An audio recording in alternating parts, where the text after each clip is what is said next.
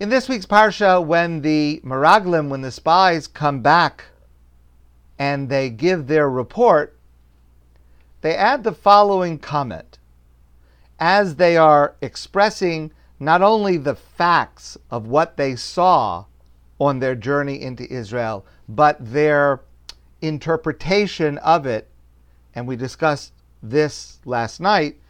They add the following words: V'sham ra'inu es hanafilim b'nei Anak, and we saw their people who were giants. V'anehi be'einenu kechagavim, and we felt like grasshoppers compared to them. V'chein hayinu be'einehem, and we were like grasshoppers in their eyes. So that seems to be two separate assertions. We felt like grasshoppers compared to them, and we were like grasshoppers in their eyes. And the Gemara, the Talmud, actually does seem to differentiate between those two statements. The Talmud says, how in the world would they know what other people felt about them? I mean, I can understand if I say this is how I feel, but how can I say this is how you feel? So the Talmud says, well, they heard it. They heard it because they heard these giants saying to one another, there are grasshoppers in our vineyard that seem to look like people. So they heard that the giants looked at them as if they were grasshoppers. They weren't making it up. They heard it. Okay. There is a midrashic statement that's a little bit problematic in light of that understanding. The Medrash also appears to divide this into two separate statements. And the Medrash says, for the first statement, we felt like grasshoppers compared to them, the Medrash says, God forgave them for that. God forgave them. But for the second statement, and we were like grasshoppers in their eyes, the Medrash says, God could not forgive them for that statement. So, the Sfas Emes, one of the great Hasidic masters, asked the following question.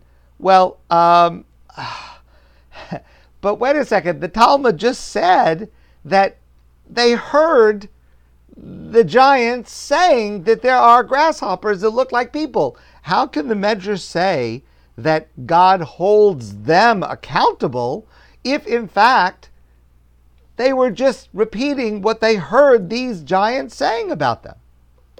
What did they do wrong? So the Sfas Emes answers that, and this is a really important answer, and we need to try to internalize this answer because it applies in every facet of our lives. Sfas Emes says it's not two separate statements. What you think about yourself is what others think of you.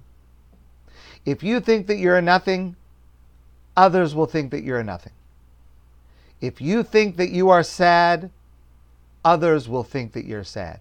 If you think that you are important and significant, others will think that you are important and significant. The two statements of the report are not separate statements. They are connected because they thought of themselves as grasshoppers. That is why the giants said, why are there grasshoppers in our vineyards that appear like human beings?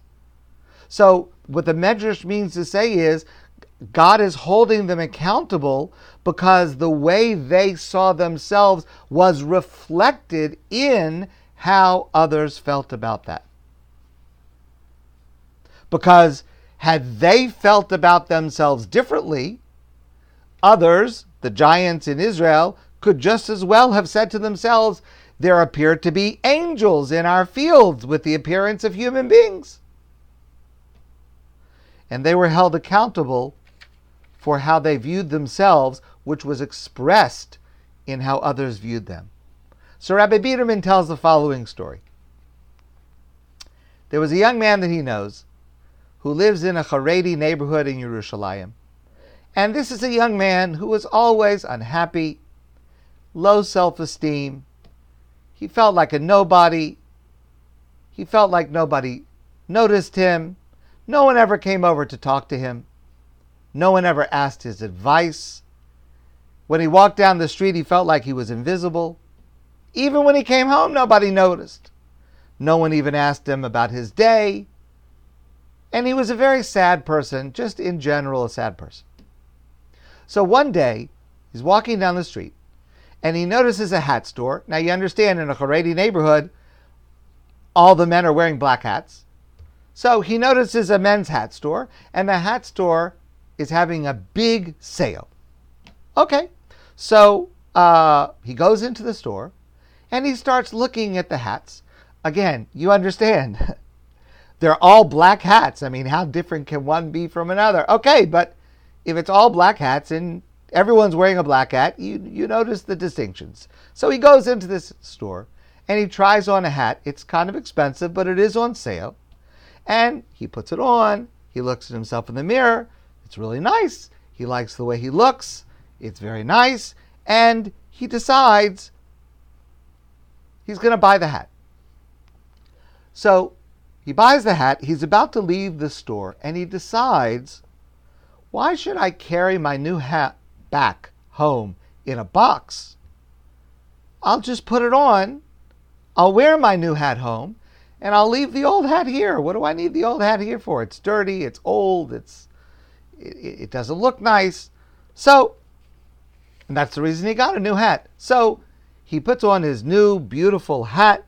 He likes the way that he looks, and he leaves the old hat there in the store. And he walks home, and the world is different. Everyone is friendly to him. People say, hello, how are you? Somebody stops him and asks him for his advice. Walking down the street, everybody notices him. He comes home, and everyone says to him, welcome home. How was your day? What's going on?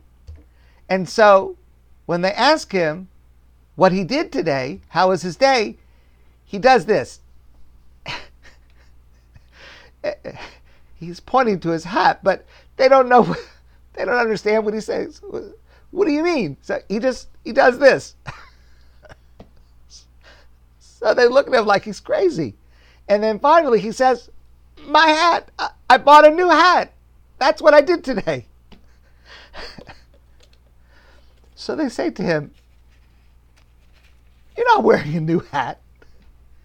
That's your old hat. That's the hat you've been wearing every day for 10 years. And he takes off the hat and he looks at it and he sees he's still wearing his old hat. Apparently, he got confused and he walked out of the store wearing his old hat and he left his new hat in the store.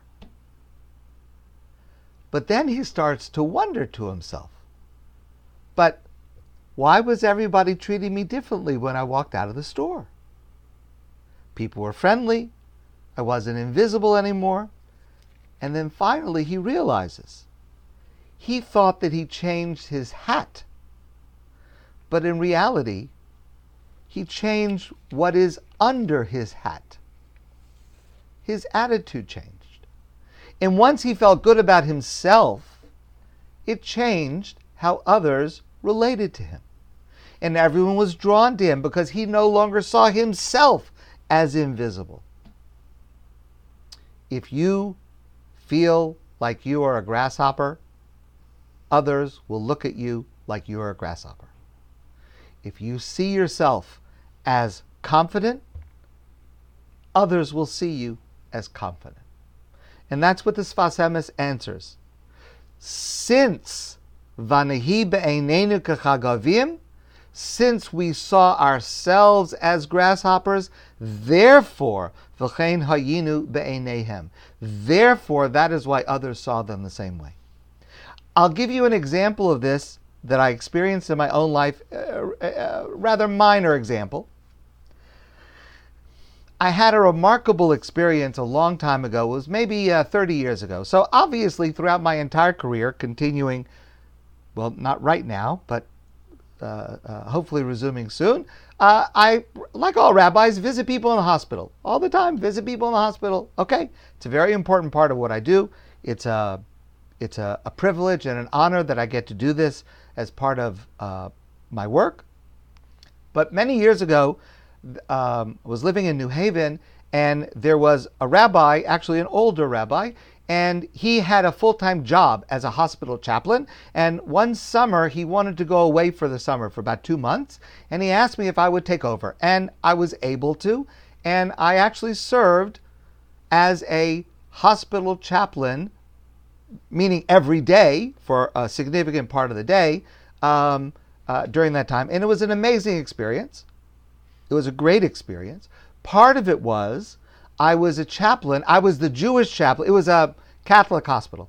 I was a Jewish chaplain, and I was working under a Catholic priest who was the head chaplain, and we became very, very close.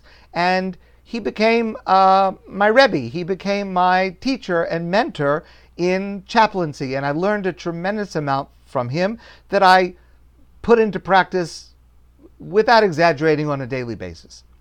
And one of the pieces of advice that he gave me, and it was so important, he said, when he walks into the hospital, he puts a smile on his face. He consciously smiles. And he has found that simply walking down the hall with a smile on your face transforms not only how people view you, but how people act towards you. And it's an amazing thing, and you should try it. Put a smile on your face, and you will be amazed at the transformation in how you feel, how others feel towards you, and how others respond towards you. And I will add one more step that I discovered. And it seems unbelievable, but my experience has been that it's true. The same thing works on the telephone. If I call someone, again, I'm not talking about FaceTime or Zoom, I'm just talking about the old-fashioned, like in the old days, remember we used to use telephones? If you put a smile on your face when you start a conversation on the phone, it will go differently. Your voice will sound different, people will hear you differently, and people will respond to you differently. If you radiate confidence and optimism and happiness and enthusiasm, that is how others will perceive you. And that's a tremendously important lesson that we derive from the grasshoppers in our parsha. My friends, I wish you a great day, and I wish you a wonderful Shabbos.